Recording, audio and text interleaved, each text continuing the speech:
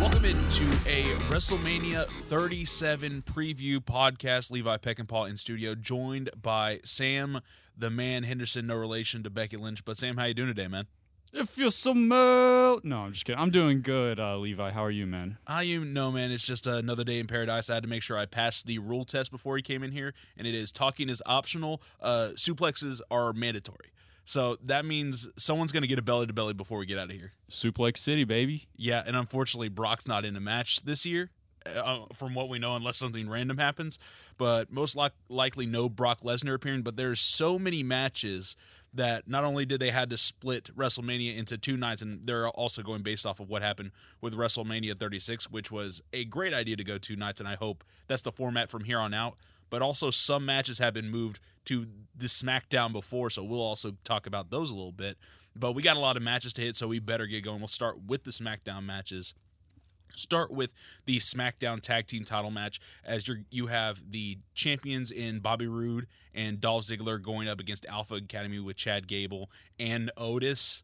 I still hate that heavy machinery broke up over instead of just using the Money in the Bank title or the Money in the Bank to get the tag team titles. That's still dumb to me. The Mysterios and the Street Profits. It's going to be a fatal four-way for the tag titles.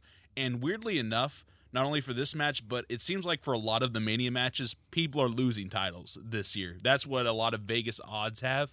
And I think in this match, I assume that Dolph Ziggler and Bobby Roode will not be walking out with their tag team titles. Well, talking about the match itself, I think Bruce Pritchard, the guy who booked SmackDown, I think he got to looking at his tag division. He's like, man, we don't have a WrestleMania match for these guys. How many teams do we have? Let's see, 1, 2, 3, 4. I got it. Fatal four-way on SmackDown for the titles. I just don't think it was very imaginative what they did for this match. But I mean, obviously, fatal four-way, more likely to see a championship switch. I think the last time there was a fatal four-way tag match, WrestleMania week, would have been WrestleMania 34, maybe 35, when the Bludgeon Brothers won the SmackDown tag titles. So it does have a history of titles changing hands and fatal four-way tag matches around this time of the year. So as for who I think is going to win, I mean, the Street Profits have already had their time. Roode and Ziggler don't really do anything for me.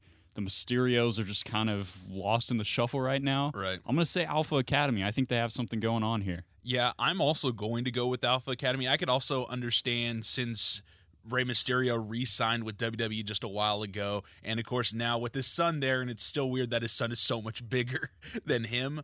But I can understand maybe wanting to go with that little sentimental pick, since it's going to be the SmackDown before WrestleMania. They aren't going to get that big WrestleMania payday, but you could see one of the most historically liked guys in wrestling history and one of the best luchadors in wrestling history in Rey Mysterio and his son get the tag titles. That'd be a cool little moment. But I just think with what is going on and with the recent heel turn, it makes too much sense for Alpha Academy to get the tag titles. Yeah, I mean, I think that the dynamic is there between Otis and Chad Gable, but now that you bring it up, I could definitely see the Mysterios coming away with the titles. It's like maybe a 1-week reign type thing, kind of a feel-good, like they did with Zack Ryder and Kurt Hawkins a couple of years ago. Yeah. I think that was WrestleMania 35. Or just with Zack Ryder's career in general. Yeah, exactly. So I could definitely see the Mysterios, because I've seen that Ray has talked about how his dream now is to win the tag titles with his son. So they might just do that to get that out of the way. Right. Or who knows, they might just go basic, have Ziggler and Roode retain. They don't really do anything for me, like I said, but they don't do anything in general. There's a lot of different avenues this match can go, but my gut feeling is Alpha Academy as well. Yeah, I think that's a good place to run with both of those. Now we'll go to the Andre the Giant Memorial Battle Royale, a match that, if you look back in history, the majority of the winners go on to do basically nothing with that. You've had some pushes for Cesaro, for Baron Corbin, nothing really for the Big Show, but besides that, there's nothing much that goes with that type of award. But with the participants of this match, from at least what I have seen, there's at least 22. There could be more by the time SmackDown ends up rolling out, but from what is announced, it's Akira Tozawa, Angel Garza, Cedric Alexander, Drew Gulak, Elias, Eric from the Viking Experience, War Raiders, whatever you go with the name of them. Then you also have Gran Metalik, Humberto Carrillo, Jackson Riker. Then you have Jey Uso, Kalisto, King Corbin, Lince Dorado, Mace, Murphy, Mustafa Ali, Ricochet, Shelton Benjamin, Shinsuke Nakamura, Slapjack T-Bar, and Tucker. Oh, that's a rough lineup. Listen, Andre the Giant Battle Royals have historically, maybe since the first one, had a rougher lineup where they just throw everybody who's not on the card into that one. But this one might be the lowest amount of star power for a match of this type I've seen ever in any iterations of the Andre Battle Royal. Yeah, it is very, very rough pickings because there's about 2 or 3 guys where you can say, oh, I can go with them winning, and then the rest are pretty much fodder. It's mainly Jey Uso, Shinsuke Nakamura, and I mean... Maybe Mustafa, but... Maybe Mustafa, and honestly, you could go with anybody else from Retribution and, like, break them out from Retribution. Like, whichever one of these is Dominik Dijakovic, I don't remember which name he's under. I think it's Slapjack. I'm pretty sure. I thought it was Mace. I thought that was Dio Madden. Oh no, wait, yeah, that is Dio Madden. And then one of them is Shane Thorne, but yeah. I don't know. I don't keep up with them either. I don't either. But Shane Thorne is just one of those guys who's always been fodder in WWE, so he doesn't matter. So I'm gonna go whichever of the members of Retribution is Dominik Dijakovic. He wins that, breaks out of it. I would say that Monday night, the next Monday Night Raw, where usually you shake things up and then you send him immediately against whoever wins the United States Champion at WrestleMania. Now I'm going to tell you who I want to win and then who I think will win, Levi, because I'm a big Ricochet guy. And I wish they'd give the win to Ricochet and actually do something with him. The fact that they're wasting his talent is an absolute travesty in my mind. But if I'm going with who I actually think will win, who I'm putting in my FanDuel, DraftKings, WrestleMania predictor pool or whatever that they're doing this year, I'm going to say... Jey Uso, just off of his association with Roman Reigns. I think the final 2 will be Jey Uso and maybe Shinsuke. It could go either way there, but my gut feeling tells me Jey Uso. Yeah, let me correct mine a little bit because mine is what I want to happen. I want an actual good storyline to come out of this, but if you got to be realistic with it, Jey Uso is the best fit for that, especially with trying to build up the Samoan dynasty thing. And plus, this would be a good opportunity if Jimmy Uso is healthy, to maybe slide him in and maybe say, oh, help, maybe an extra super kick to Shinsuke Nakamura to kick him out of the ring for the final, and then you bring back both the Usos, and then you got the tag team ready to take over the division because there's nothing else there. So I assume Jay would also be a very great pick for that. But now let's move over to WrestleMania 37. I guess we can consider it night 1 because there's way too many matches here. But this will be in no particular order. But let's start off with the women's tag team, I guess, qualifier match, the tag team turmoil match, where there's several teams in there from Lana and Naomi against Dana Brooke and Mandy Rose versus the Riot Squad versus Natalya and Tamina. And from what has been leaked, but most likely will get announced on SmackDown, Billie Kay versus Carmella, or Billie Kay and Carmella will also be a tag team there. Out of all of these people, first of all, the winner of this match will then on night 2 take on Shayna Baszler and Nia Jax for the women's tag team title. All these teams have been so poorly booked, I really don't think it matters. But and thrown together outside of the Riot Squad, all of these are just 2 single stars that the bookers are like, you know what, they look good as a team together. Exactly.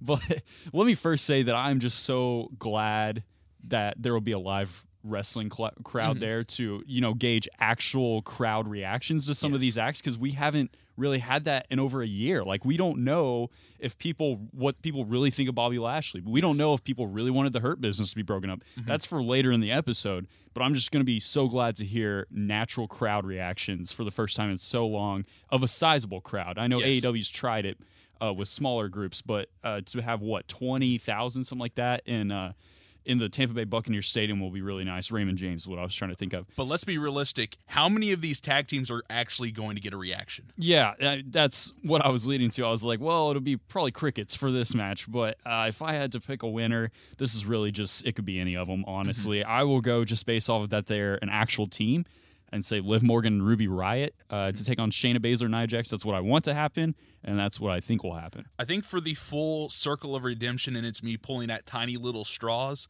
for Lana to get her full redemption, yes, she was put through the table for basically 2 months by Nia Jax and eventually got her revenge by putting Nia Jax through a table. But for the full circle, it would be to take the titles off of Nia Jax and Shayna Baszler and then make Shayna Baszler a single star. Please, she can rule the division. But I'm going to go with Lana and Naomi based on that's the only thread of storyline that you could use. Yep, that does make sense now that you say that. But it's literally the only little thread that they have. Besides that, it doesn't really matter. But let's move on to another match where really it doesn't matter. This was thrown together because you needed Braun Strowman to have a match, and for some reason his track record with matches at WrestleMania is terrible. He usually wins the majority of them.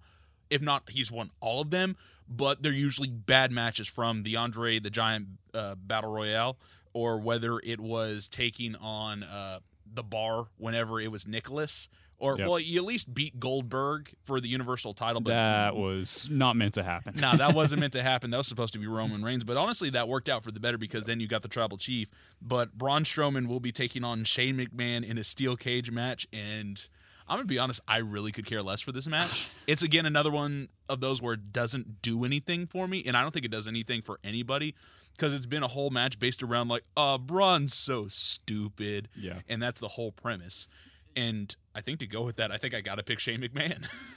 Yeah, I agree with you on the fact that this match is just kind of randomly thrown together. Definitely no long-term planning involved in this. What I think this match will do, if Shane McMahon wins, is this is just devastating for Braun's stock. I mean, if he's losing to Shane McMahon on the biggest stage of them all, where does he go from there? But in my gut, I think Braun Strowman will win to at least have him have something of note coming out of Mania to say that he beat Shane McMahon. But I think the biggest note I want to make with this match is what is it with Shane McMahon where he's talking to Vince. He's probably like, hey, man, I can wrestle this year at WrestleMania. And Vince is like, oh, okay, yeah, we'll put you in a singles match with somebody. And Shane's like, you know what? No, I want to do it in a cage.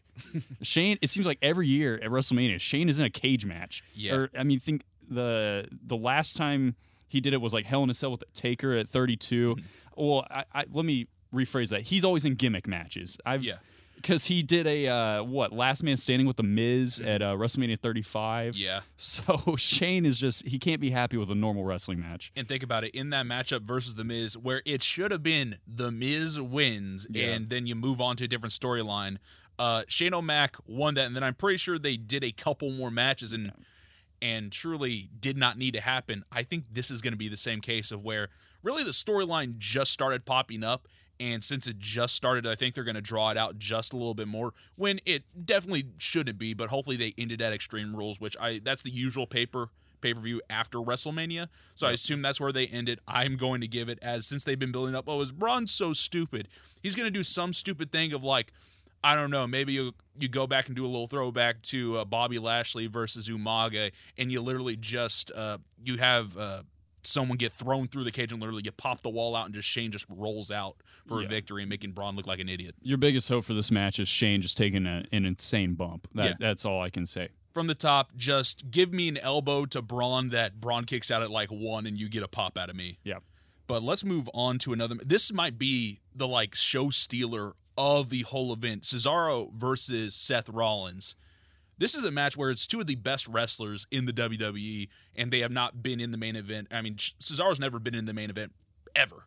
And Seth, of course, is a perennial main event guy, which now since he's moved down to the Messiah role, is still going to be working his way back up. But, I mean, this is going to be fun, and I could see it going either way. My gut and my hope and prayer is that it's Cesaro taking the victory, because then you could launch him up to potentially go up against Roman Reigns if you want that to be a starting feud. Because or if you want, or whoever's going to be the WWE champion, but Roman Reigns also makes sense because him, Cesaro, and Shinsuke were fighting for a good chunk of change before WrestleMania, so you could do something there. But this could be launching Cesaro into the main event stratosphere, but it really wouldn't surprise me because of the role Seth Rollins plays for WWE that he could be taking the win here. Yeah, this is Cesaro's first singles match at WrestleMania, if I'm not mistaken. So I'm excited for that as a personal Cesaro fan. Yes. But I can't see Vince McMahon booking Cesaro to beat Seth Rollins cleanly, at least. Yes. So it's either going to be a screwy finish or Seth Rollins is going to win cleanly just because Vince loves Seth that much and for some reason just does not like Cesaro. But I do think this will be the match of the night. Yeah, this has a lot of potential. If Vince is smart, this match goes about 30 minutes, and we can all just sit back, watch popcorn as Cesaro tries to swing Seth Rollins about 100 times. and then we all just after the 50th, we kind of throw open our mouths a little bit because you swing that many times, somebody's going to be extremely dizzy. Yeah. But that'll be a fun match. Let's move on to the New Day versus AJ Styles and Almost for the WWE Raw Tag Team titles. Kind of thrown together a little bit, which you would also figure with the caliber of AJ Styles and what he was going on with the gimmick of basically being undefeated for the first half of moving from SmackDown to Raw. He was undefeated for such a long time, and Almost was basically his heavy to make sure he stayed undefeated. And then for the past couple weeks, he's ate 3 losses in a row, which is very shocking. But I'm one of those guys that the New Day, without Big E, it feels kind of stale. I mean, it's felt stale for a lot of people for such a long time, but you also got to give a lot of good graces for what Xavier Woods and Kofi Kingston have done in the long run for the New Day and how they've been big pioneers for the tag team division that is pretty much non-existent right now on both Raw and SmackDown. But I think to give AJ Styles another big WrestleMania moment, because it feels weird if you don't give another rushed match like this. If you don't give the tag titles to AJ, it just feels weird, and why would you book something like this where it's another situation where if you don't give it to AJ Styles, you've booked yourself in a corner and you've lessened the stock of AJ. Yeah, I think they'll put the title on AJ and Almost. Is that how you say it? Almost? Yes. It always confuses me, but I think that this match is meant to kind of elevate Almost, put him on a big stage. But I've heard reports that his training is not coming along like a lot of officials would have liked it to. So I think they might hide him a lot in this match, just let AJ Styles be the workhorse. But ultimately, a New Day retention of the titles, I don't think would really do anything for anyone involved. In fact, it would hurt Styles and Almost. So I think that the challengers are going to come away with the titles here. Yeah, if WWE is smart, they keep the New Day together, but have these guys start going after singles titles again. You can have Kofi go after the WWE title or after the U.S. title, but have these guys back in the mid-card would be a lot better for both of them because they've held the tag team titles for so long that they might be part of the reason why they feel a little stale, but also they have no tag team, so you have no choice but to keep Almost and AJ versus the New Day for basically the next 5 months. So they're most likely keep it together, but I would really like to see Xavier Woods going after the U.S. title and Kofi, hopefully not fighting each other for it, but I would really like to see those guys together going after some mid-card titles or the WWE title, but we know they're staying in the tag team scene for a good chunk of time. But now let's move on to the match with the easiest result to call, but I'm very interested to see how Bad Bunny and Damian Priest will do against The Miz and John Morrison, just because now with celebrities and how they're doing in wrestling, from Shaq with AEW for at least getting a power bomb and a big bump in through a table, or Pat McAfee for destroying NXT down there. I'm very interested to see how Bad Bunny's going to do, and from what the reports are of how training's been looking for Bad Bunny, he's been down there almost any free second he's had a chance. Yep. So this is probably going to be a lot better of a match than anybody thought it was going to be. They're probably still going to hide Bad Bunny for a lot of it. It's going to be Damian Priest going with the majority of the offense, but this is such a big setup for Bad Bunny and Damian Priest to win. I've gained a lot of respect for Bad Bunny over the course of this whole storyline because, coming into it, I had never really heard his music. I had no interest in the guy. Until you saw Booker T with him. Yeah, but you can tell that he's really into this. Some celebrities come in and it's just kind of a PR thing. They don't really know anything about wrestling. This guy really cares. I mean, you can tell he's been training for this match alone. I mean, he's been putting in work in the gym. So the fact that he's doing that has gained my respect. So I'm not expecting a 5-star match out of this, but I'm expecting some entertaining stuff out of Bad Bunny. I think it'll give Damian Priest a good rub to be with such a big celebrity. And The Miz and Morrison, they're always good foils for something like this. So I'm expecting one of the more entertaining celebrity matches in WrestleMania history. I don't think it's going to be a Matt Classic, but if it can be entertaining for an 8-minute match, I think that it'll accomplish its goal. Oh, yeah, because we have the, I guess, the scale of celebrity matches you have down here with Snooki. Yeah. And then you have up with Pat McAfee and weirdly enough Lawrence Taylor. Lawrence Taylor's the one that comes to mind for me. Yeah, for WrestleMania, it's definitely Lawrence Taylor and how he was able to go. So shouldn't have been the main event, but it was a good celebrity match. Yeah, it was good, but never should have been the main event. But I think it will be a fun match as well. It's going to be one of those where you are very surprised with some of the moves, and just Bad Bunny and Damian Priest, it should be an automatic win. But let's go to the two main events. They're co-main events for night one, and we'll start off with Bobby Lashley with MVP taking on Drew McIntyre for the WWE Championship. And this is a scenario where WWE has booked themselves into a corner because they made Bobby Lashley the true almighty. It was final form Bobby Lashley taking the WWE title off of The Miz, and the Hurt Business was flowing. Then they broke up the Hurt Business and destroyed a lot of the big flair that made everybody love Bobby Lashley. It should have been kind of the case of what they were doing all the way back in the day. It was like they made the star out of what they did with Stone Cold, and they just made a big, huge, all intents and purposes, bad. That's what they did with Bobby Lashley, and then they broke it all down to now say, this is our guy, Drew McIntyre. We destroyed Bobby Lashley. Now you got to cheer for Drew. And I love Drew half to death. But this should have been Bobby Lashley's time with the Hurt Business. This should be the big takeover for all of them.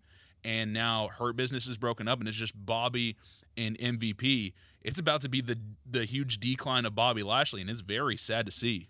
I hate it. I hate that they broke up the Hurt Business. Why is it when WWE has something good, Vince McMahon just gets impatient with it and it's like, you know what, we should probably end it. When everybody else is like, no, don't do that, Vince. And he's like, I'm sick of it. So he gets rid of the Hurt Business. Apparently Bobby Lashley and MVP took like several trips to his office to be like, please don't break up the Hurt Business. And Vince's like, no, it's over. It's done. Yeah. So just a terrible decision, I think, to break up the Hurt Business. And I think it's really hurt Bobby Lashley. They tried to put Corbin with him just to have a foil, or not a foil, but like a lackey for Drew McIntyre to beat up on, which Corbin, I mean, I hate the guy. I mean, he's go-away heat for me, but that's a whole other can of worms. So I think what this match is intended for is Drew did not get his crowning achievement in last year's WrestleMania because of no crowd, and I think they're setting this up to kind of pay him back to get that moment in front of the crowd to win the big one, and I think Drew's going to win this. Man, you could have worked that into SummerSlam. That probably would have been the best thing. Let Bobby Lashley have a big run where he takes out a couple other big faces, because you could have took out, even though I love him, you could have took out Keith Lee, maybe Matt Riddle, some other guys, and then you can crown Drew at SummerSlam, and everybody's probably fine with it. But this has so many vibes of Roman Reigns around 2015, 2016, what they were doing with him. And I love Drew to death, that he could be the face, but don't shove him down everybody's face, because that's when things start to get bad. Even though everybody likes him right now, he could turn for the worst, which I hate to see, and I think everybody else does, because Bobby Lashley, we've seen it back in Impact whenever he was the belt collector and he dominated Impact. And we were getting shades of that in WWE. Finally, it took a year to build him up, but he was doing incredible with that. And now you're just going to go back and kind of just destroy everything that you built up with him, and it's very sad. Yeah, I don't know. Lashley's never really done much for me. I just don't see it with him. I know he's got a great look, can wrestle a little bit, but I don't know. I've never really been impressed with him. So and if the crowd comes out and boos Drew McIntyre, I will be legitimately shocked, because I don't see McIntyre as like a 2015 Reigns, because I think that the crowd likes the guy himself, Drew McIntyre, while in 2015 people didn't really like Roman Reigns as the person either. So I think that's the difference with those. But I believe in a Drew win this weekend. I think it will happen, and I think Bobby will go into a whole other storyline with the Hurt Business guys, Shelton and Cedric. Yeah, I assume that's where he's going to go. I wish that immediately after this, even though I can't remember how many months ago we had a roster shakeup, I would so be moving Bobby Lashley over to SmackDown to fight with Roman Reigns. That's what I'd be doing, and that would just produce money on its own.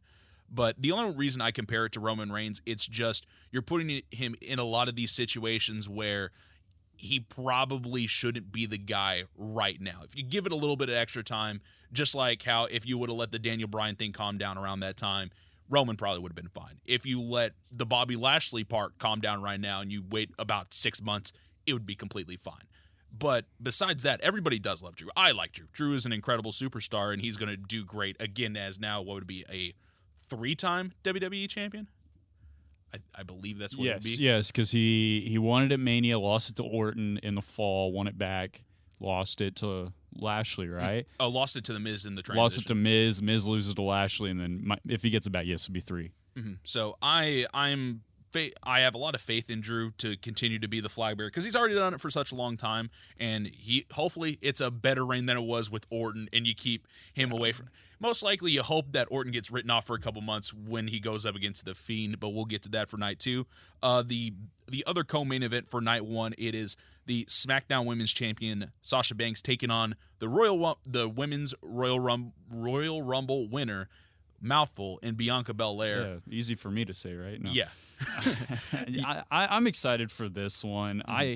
I don't know, Levi. I mean, I understand why they're putting it in the main event spot, but Yeah. I don't think the build to this has deserved a main event slot. I think it's more of a PR thing. That's just my take. I have no hate on the parties involved, but I think the build for Becky versus Ronda versus Charlotte for WrestleMania 35, the build for that fit the main event of WrestleMania. The build for this doesn't fit the main event of WrestleMania for me, at least. Let's be honest. You go through all these matches, besides Roman Reigns versus Daniel Bryan versus Edge, none of these matches feel like WrestleMania matches. Let's just call it what it is. Or at least main events. Or at least main events. But, I mean, all these builds feel like we're going towards Extreme Rules or we're going towards Fastlane. Yeah. It doesn't feel like we're going towards WrestleMania, Yeah. which hurts a lot. And I think we all know that Bianca Belair and Sasha Banks, 2 amazing superstars. Their build might be the worst build out of all of these matches because it was really dumb because they were like, oh, can they coexist for a tag team while they were going after the tag team titles for no apparent reason? And then you threw Reginald in there. It was very, very, very dumb.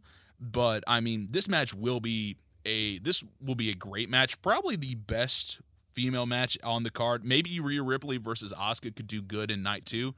But I really think this is going to be something where you could see Dave Meltzer then saying that this could be a 5-star match depending on how long they let this go. And I think you got to give the belt to Bianca Belair. I think it just makes the most sense because you built her up this far. Why not go all the way and give it to Bianca? And then the weird thing also is you look through this card, Bayley is nowhere to be found. Yeah. Maybe she interferes somehow in this match. But I got to give it to Bianca Belair to get her first title. Just in general, title in WWE. She never won anything in NXT. So this will be her first title. Yep. And I think if they can capture the magic that Sasha and Bayley did at NXT TakeOver Brooklyn 6 years ago, I think that's what they're going to try to aim for is that level of match because that still to this day is the best women's match I've ever seen. Mm-hmm. But with actually, for that matter, one of the best matches, period, that I've ever seen. So, I mean, both of these girls can go. We'll just see how the crowd reacts. Will the crowd be tired by then? I think WWE's doing a favor to these girls by making it, splitting up 3 hours each night so the crowd won't be as restless by the time that this match comes around. Right. So we'll just see how it goes. My problem with the whole build is just neither of them have been really likable for me. I don't know. Yeah. Bianca's kind of a cocky face. And Sasha is just, I don't know, can't make her mind up what she is sometimes. She's just a full-on tweener and cannot decide between either way. So I think it will be Bianca's crowning moment, but even if it isn't, I'm just hoping for a good match to cap off the night. Yeah, that's what I'm hoping for as well, and it'll be a banger of night 1. And then night 2, it also has a lot of potential. We'll start off with the bottom, with Nia Jax and Shayna Baszler versus the winner of the tag team turmoil match. For you, it would be the Riot Squad. For me, it would be Naomi and Lana. I think either way, the title has to come off of Shayna Baszler and Nia Jax.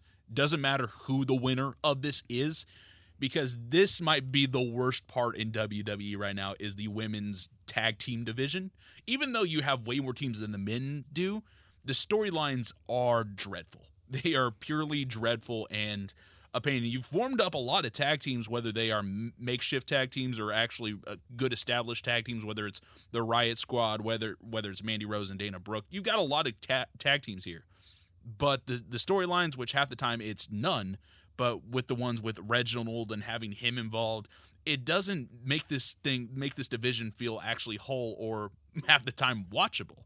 So I think the way you can help reset that a little bit is you give it to some new champions and let them run for it for a while.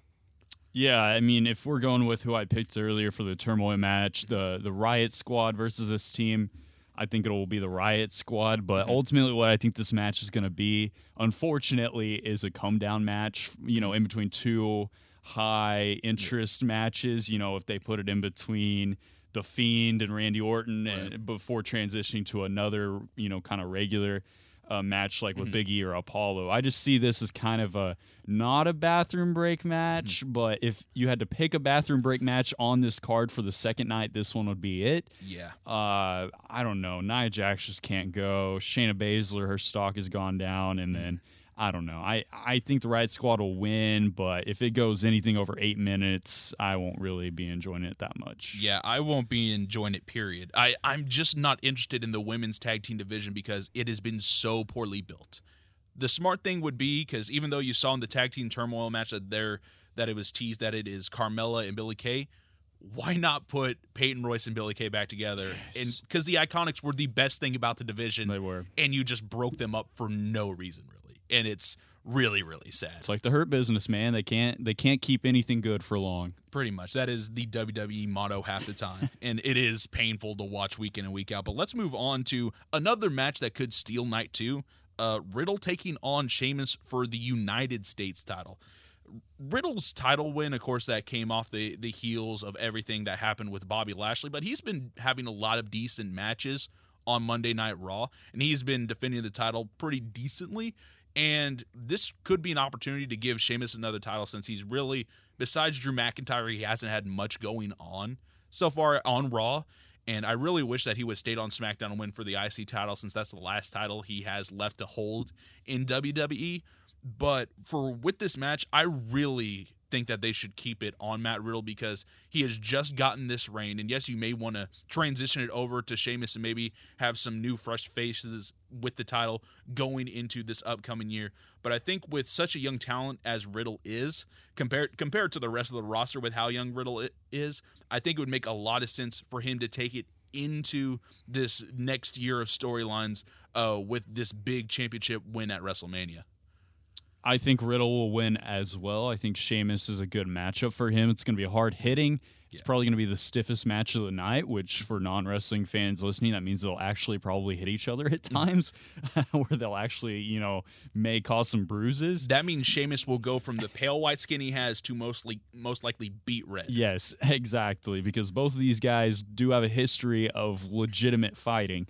But I think it'll be, I don't know if it will steal the show, but I think it'll be good for what it is. Yeah, it'll be a good match, and I don't think you can go wrong with whoever wins the title, honestly. But this match to me has the most curiosity because of the caveat on it. Kevin Owens versus Sami Zayn.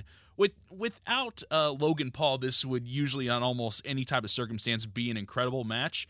I'm very curious, though, how much of a factor Logan Paul is going to play into all of this because it's such a weird add-on to this. You didn't need him for this. You could have just had a face Kevin Owens versus a heel Sami Zayn because I have not seen that before. That is a piece out of the playbook we have never seen before, and that would just be interesting to see as a dynamic. You didn't need Logan Paul here. Levi, being a wrestling fan can be the highest of highs and the lowest of lows. This is on that level. So let's go in the time machine back to, let's say 2012. Yeah. You find a Ring of Honor fan, right? And you're like, okay, hear me out. 9 years from now at WrestleMania, Kevin Steen and El Generico are going to be on the card, which is, of course, Kevin Owens and Sami Zayn's old monikers. And the fans are like, oh, my goodness, I can't wait for 9 years from now. And then you're like, oh, yeah, there's also going to be a YouTube star in the corner of Sami Zayn who has a history of, filming dead people on his YouTube. He has a lot of baggage, let's just say. Yeah. Logan Paul does. It's Logan Paul, right? Not Jake Paul? I always get the two confused. It is Logan Paul. It's baggage for either one. Yes. So, and then the fans are like, oh, well, why would they do that? And you're like, welcome to WWE in 2021. Anyways, that's my big gripe with this match. I wish in a perfect world, Kevin Owens and Sami Zayn would be given, half an hour to just tear the roof off the building, but I don't know. I hope Logan Paul kind of stays in a corner, doesn't do anything, and just lets these guys wrestle. But I fear, Levi, that this is going to be a Logan Paul takeover type of match where he is just front and center of this whole thing. and you don't really get what you want out of Owens and Zayn. Like out of every 20 camera cuts that they do every 5 seconds, like all of them are at Logan Paul. Gosh, I can tell that this is gonna be the match that will make my blood boil on Sunday night. I hope WWE does the right thing, but I don't have faith. Yeah, I really hope they do the right thing as well. And what you're saying is basically stick him in a corner and be like, hey, I'm here every once in a while. Yeah. But I have a feeling he's going to interfere because he also does have a background of his own of wrestling. And so he's got a little bit of background on him, but that doesn't mean he should get involved anywhere in this match. To me, because this is also a match that really hasn't been built that well, it's probably going to be one of those where they're going to have another match at Extreme Rules and vice versa. So I guess since Jake Paul's in the corner of Sami Zayn, he's probably going to have some kind of interference, and I'm going to give the win to Sami. Logan Paul, Levi. Logan Paul. It doesn't matter to me. Tomato right now. Tomato. Losing to KSI, losing to someone else. I think it'll be a fishy win for Sami Zayn as well, but my ultimate goal with this match is I hope that KO just at some point hits Logan Paul with a chair or something. That's just my hope in all of this. I just need, for some reason, somehow, Kevin Owens to bring back the pile driver. The pile driver that he always used to use that is now frequently used by Pentagon over in AEW. I need it brought back here, and then maybe eventually he turns back to heel again, but that pile driver is so amazing. Yeah, I agree. Package pile driver, is that what you're referring to? Yes, the package pile driver. Just do that to Logan Paul real quick for me on top of the announce table, and I won't complain about the match. That is one of my favorite wrestling moves. It is amazing, but it's just one of those matches to where it needs more build, and I assume it will get some more to Extreme Rules. But now let's move to a really interesting match with the Intercontinental Championship on the line, as champion Big E will be taking on Apollo Crews in a Nigerian drum fight match. I have no idea what we're in store for right here. Yeah, well, another side note, Wale, excuse me, is that how you say it? Wale the rapper? Wale. I didn't mean to say the Pixar character. He's going to perform Big E's entrance theme live. That's true. Which is going to be exciting. I'm really looking forward to that, but Big E versus Apollo Crews with Apollo Crews' new heel, Nigerian Prince mentality. Where was this in 2016 when he was just a smiling baby face? That's besides the point. It took him half a decade to develop that. Why did it take this long? Because he was doing nothing for years. But I don't know. I'm intrigued by this because I like the new character of Apollo Crews. I think Big E could be a little bit more serious right now than what he is. I think that's what's keeping him from the main event. But I think these are two guys that are trying to grab the spotlight, trying to be on the rise.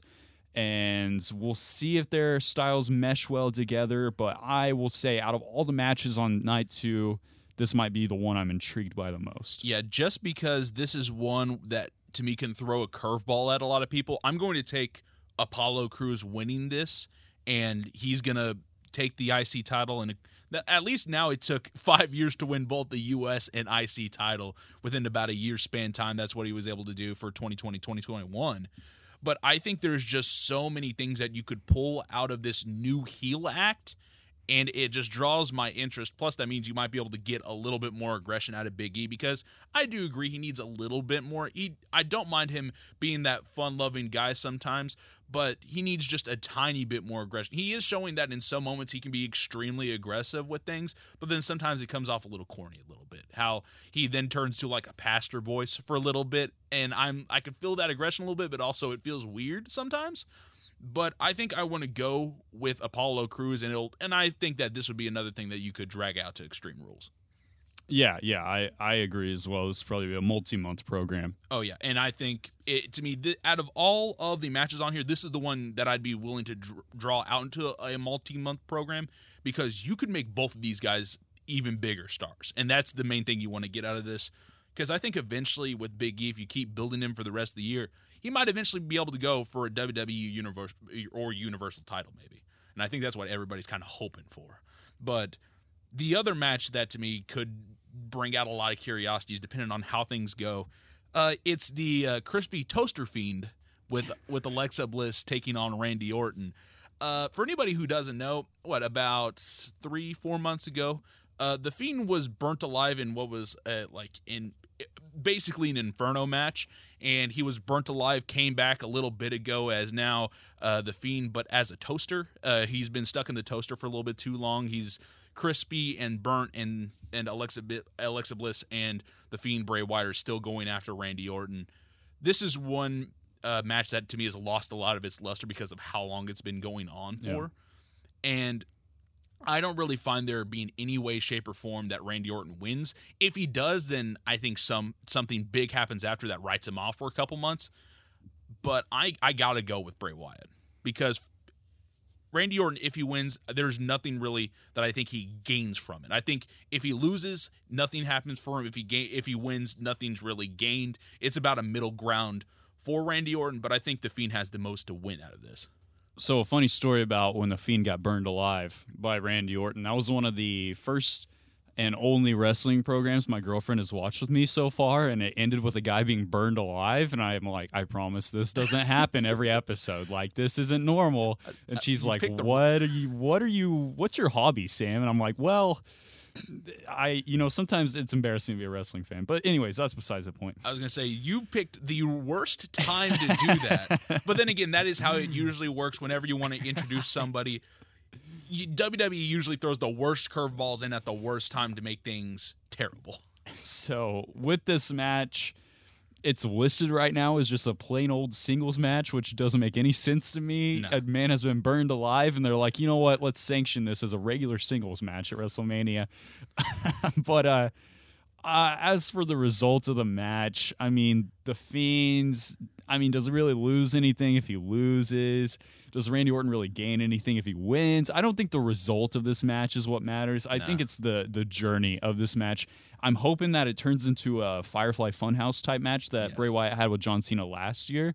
If it turns into something like that, I will love it because I love the Firefly Funhouse match. But if it's just a regular singles match, I just hope to see some creepy stuff and just, get it over with. You're talking about restroom break match? This might be my restroom break match, really? Depending on how things go. Yes, because that's what we're all hoping for. Let's be honest. We're both hoping that this turns into a Firefly Funhouse match, because if not, most likely it's going to be Bray Wyatt squashing Randy Orton, and he's going to go how The Fiend used to do, where he took no hits and just ends up destroying Randy Orton. That's a good point. But I'm hopeful, I'm an optimist, Levi, that this is going to be something better than what practically it might be right now, but we'll see.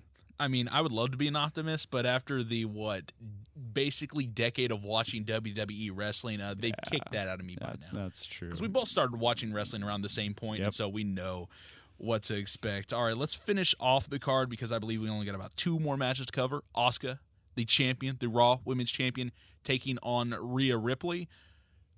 They could have had a bigger story going into this match because it is for the Raw Women's title.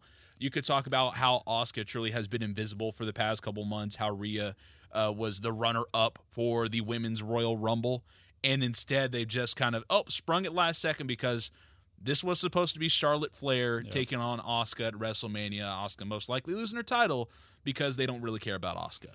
And then once Charlotte Flair, whether, I can't remember, was it COVID? And then there was also talking about how she's doing a remake of Walking Tall. And it's a lot of things. It's a lot of various things. And so she's out for WrestleMania. Then they were going to put Lacey Evans in, and turns out she's actually pregnant. Yep. And for a second we were like, is this kayfabe pregnant? It's like, no, she's actually pregnant. It's like, okay. So she's out. And so Rhea Ripley was basically option C, which really was the best option to go with. Yeah. It's just everybody at WWE loves Charlotte Flair. But this is a perfect match to make a new star in Rhea Ripley. I wish Asuka would be a big star, but WWE really doesn't believe in her. So I think with this, you just got to go full force, make it probably about 20 minutes of a match, but have Rhea Ripley come out as the big star holding the Raw Women's title.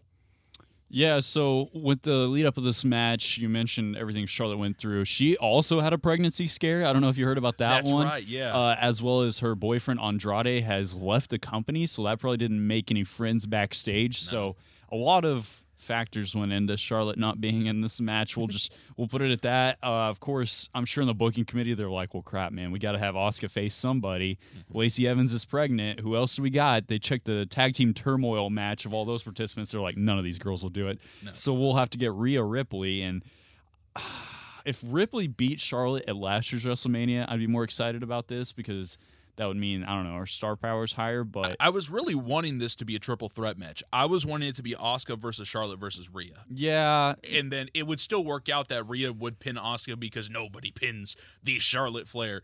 But it would have worked out the best if that were to happen, and I know they would never do it, but if Rhea pins Charlotte, because that way it's redemption for what happened at WrestleMania, and then also not being able to regain the NXT title and being pinned by Io Shirai.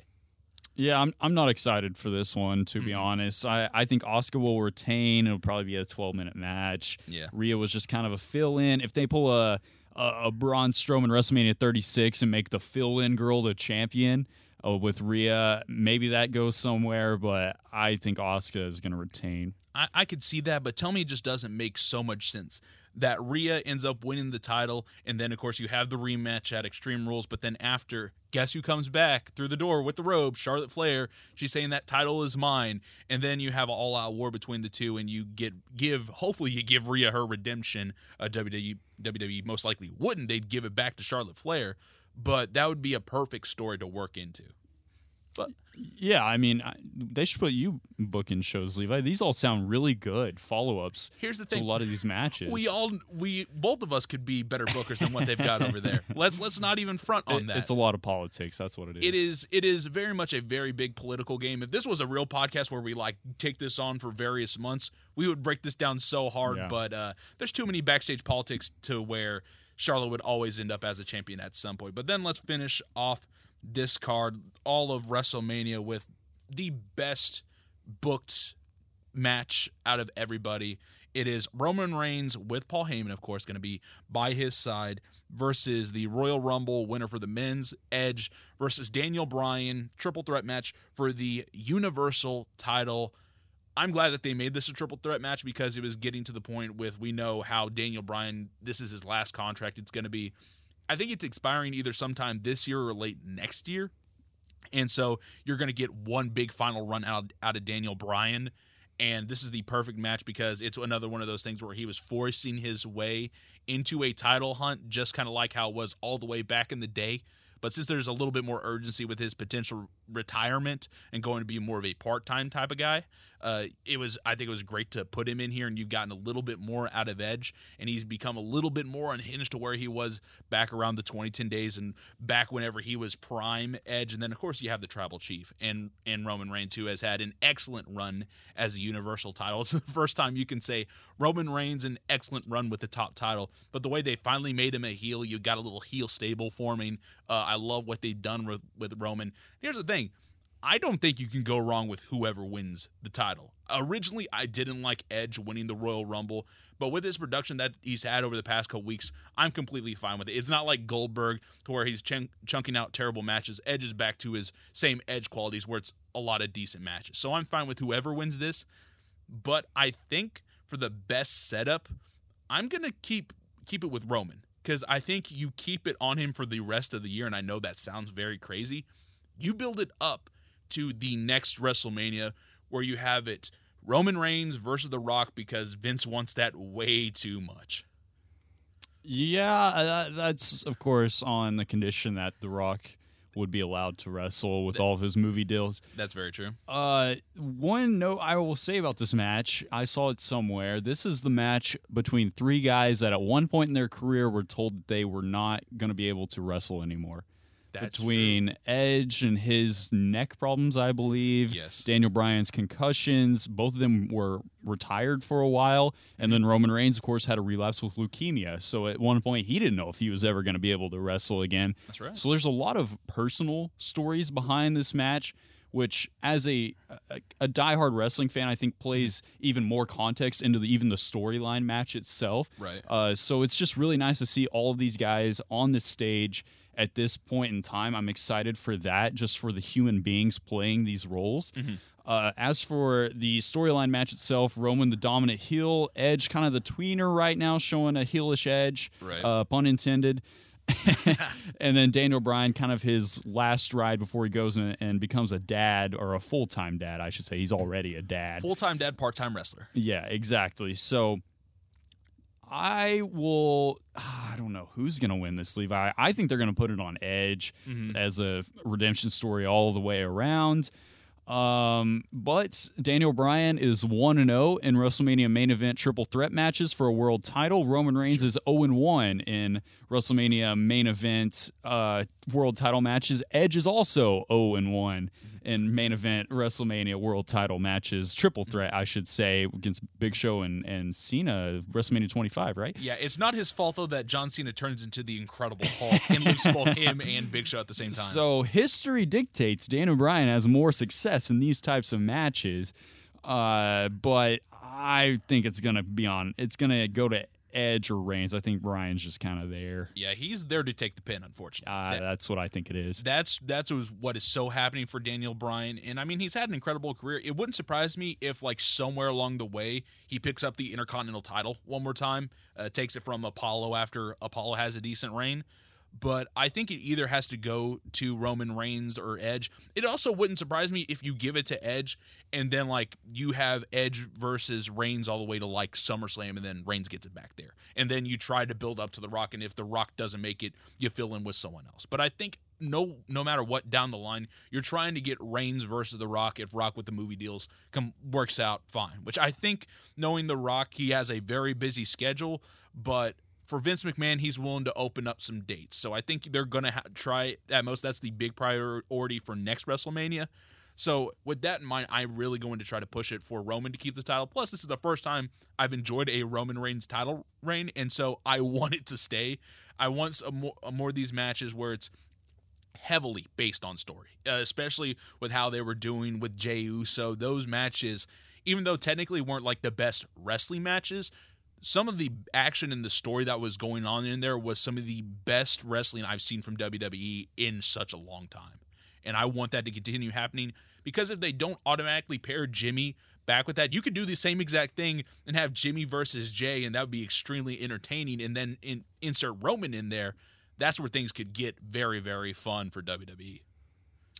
Yeah, I'm just excited for WrestleMania weekend, period. I mean, we still had it last year, but it wasn't the same. It just wasn't the same. I mean, I'm glad that they were able to do it in such a weird time last year, but this one will be the first one with some sense of normality to it, with how much people they're putting in Raymond James Stadium. So I'm just excited for it all around, just as a wrestling fan, and hopefully they deliver, man. Hopefully it's not like WrestleMania 9 or something like that, where it just gets crapped on afterwards. Yeah, hopefully. This has the makings to be, honestly, one of the better WrestleManias of all time, depending on how they work out the booking and how these matches turn out. But I'm with you, extremely excited, and it's going to be a fabulous weekend. But that is it from us here for Sam Henderson and Levi Peckinpah. Have a great day and have a fun WrestleMania.